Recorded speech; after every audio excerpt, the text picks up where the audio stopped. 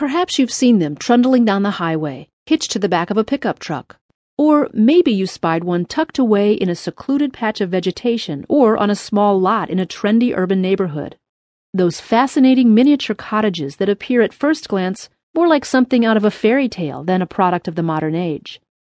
Maybe you've wondered just why they've become so popular lately, and whether they might be the solution to your housing needs. If so, you're not alone. For decades, the quintessential expression of the American dream has been a home to call one's own. This fundamental expression of self-sufficiency and success is a major milestone in many Americans' lives, yet it has grown increasingly unattainable. Between economic woes and the untimely crash of the housing market, many Americans today find it harder than ever to afford to invest in a new house, or in some cases, even to hold on to the one they have.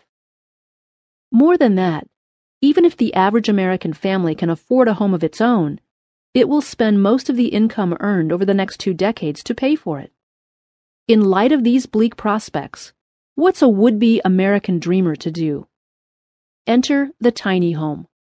Rather than give up on the idea of home ownership altogether, many Americans today are embracing the time-tested concept that less is more.